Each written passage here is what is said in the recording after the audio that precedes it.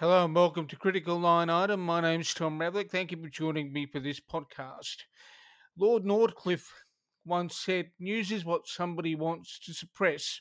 All the rest is advertising." Australia's attention has been focused over the past couple of years on a couple of instances where governments have wanted to suppress particular news stories for reasons of their sensitivity. One of those is the ABC reportage of what was known as the Afghan files. Reports about secret documents that revealed what Australian soldiers were up to during conflict in Afghanistan.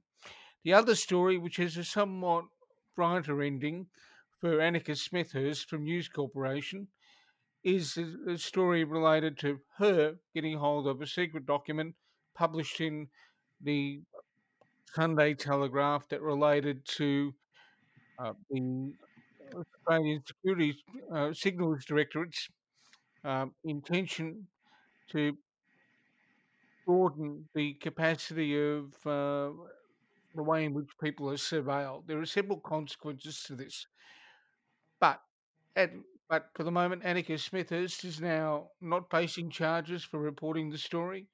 The AFP is not proceeding with it. Joining me today is Greg Barnes to talk through some of the issues related to the Smithers case. Thanks for joining me again, Greg. Thanks, Tom. Now, the AFP is no longer proceeding with charges in this matter. Does that surprise you? Well, not really. The AFP, in fact, has said that they're not going to bring any charges. Uh, it was outrageous in the first place for the AFP to have raided Amicus Smethurst and ABC journalists. And if they had laid charges, it would have been a very frightening day for Australian democracy because it would mean that journalists who publish inconvenient truths or information that governments want to suppress would be running the risk of prosecution and going to jail. The- There's there's a couple of things in the Smithers case that are worth highlighting. Um, and that is law enforcement typically can't walk into someone's premises without a warrant. That's correct, isn't it? Correct. In this particular case, what happened was that the warrant was issued. It was flawed. The High Court found, but that was only the only basis on which it was set aside, and so it still leaves the issue and the precedent that's been set by the AFP of getting a warrant issued so that it can raid the homes and offices of journalists. Then there was information that the AFP got hold of from Annika Smithhurst's place, and the AFP was not asked to hand it back or destroy it, even though the warrant as issued was not kosher. And how does that work? Well, I think one of the concerns about the current law is that the AFP can, in effect, has seemed to have been able to continue to possess materials that it obtained on the basis of a warrant which was unlawful. Normally, what happens is that you can't use the fruits of a poison tree, as it were, so that information that you might have gathered in an unlawful exercise of power has to be returned to the individual. How would that sort of evidence?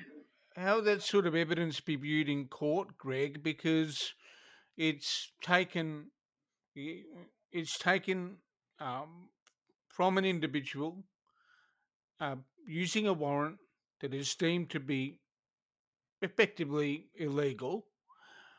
How would that play in a court if that was ever to go before a judge? Well, there'd be an argument about whether or not the evidence that's obtained unlawfully can be admitted, in other words, heard by the court.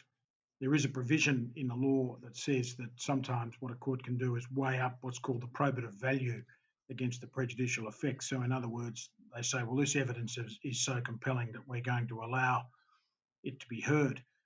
Courts have generally been pretty strict, though, when it comes to unlawful actions by police. They generally say, look, if you don't comply with the law when it comes to search and seizure, then you're not going to be able to get evidence admitted, because otherwise it's carte blanche for the police. They simply have to, they know that they don't have to fully comply with the law, and that the court is likely to admit their evidence. They're the kinds of things that I've had some interest in for some time in terms of the rules of evidence and how these things can play out. In this case, we're talking about a journalist, someone who's prominent. Um, how often do you see these kinds of fights over evidence obtained under warrant in the cases you deal with in any given year? You probably see them less now than you used to. Police have become fairly good at making sure that their search warrants are in order, and so they're less. I mean, you do see them, but you see less of these sorts of cases these days. That's interesting. I was aware of that. Now, in terms of the impact of raids like this on the general, you know, environment, you know, in a situation where governments are simply wanting to hide stuff, uh, how do you view these kinds of actions? Because there's been a notion of a chilling effect that people continuously talk about in the area of journalism, where people's sources may not talk um, to a journalist if there is a threat of them being detected, and the journalist has no protection under law. Well, it's an essential component of democracy that we have whistleblowers and that we have a free media, and that we're able to report on information and keep governments accountable. And if we're going to start to, as we have been doing in this country for the last 20 years, start to try and curtail that right, it's very dangerous. It means that you move away from being a democracy into the realm of and into the arms of more authoritarian regimes. Is there something, if I can be lateral here for a moment, Greg, and I beg your indulgence in this respect, but uh, how does that change the way in which, from where you sit as someone who's a legal practitioner who observed this through a particular lens, how does it change the way in which news gathering ought to be thought about by a journalist dealing with sensitive issues going forward? Well, I think journalists are going to act without fear or favour, as they should, and I think that in in effect they've had a win in this particular case, but um, I think that journalists will stand up against what they see, rightly so, as very repressive and oppressive and bullying conduct on the part of government and the AFP. But there is another approach to all of this, isn't there? I mean, um, if you've got your hands on something, you can de-identify everything. You can not publish photographs of something. You can run the story without indicators that that you've got something physical. Yeah. Can you not? Well, look, you can, but of course, and one always has to be sensible here to make sure that you comply with the law. For example, if there are court proceedings or you don't want to defame a person, obviously. But it is important that information, even if it's sensitive, as we've seen, for example, with the allegations of war crimes in Afghanistan, even if it's sensitive, that information needs to be in the hands of the public so that we can make a judgment about it and people can be held accountable. What are the areas of law reform that you think ought to be considered at the moment, given the outcome of the Smithers case? Well, Uh, to there needs to be a right to freedom of speech enshrined in the Constitution, along with a broad Human Rights Act. That'd be the first step to take. The second step to take would be to have a very good look at the way in which, since 9/11, we have passed a number of pieces of legislation which have impinged upon the right of the media to report, and also which has failed to protect whistleblowers. And we need to have a very good look at those laws, and we need to reverse some of them, and we need finally to have proper provisions in the law so that whistleblowers are protected. Uh, in terms of whistleblower protection, as you're aware, I wrote a book on the Banking Royal Commission, and there were various consequences for whistleblowers who were discovered.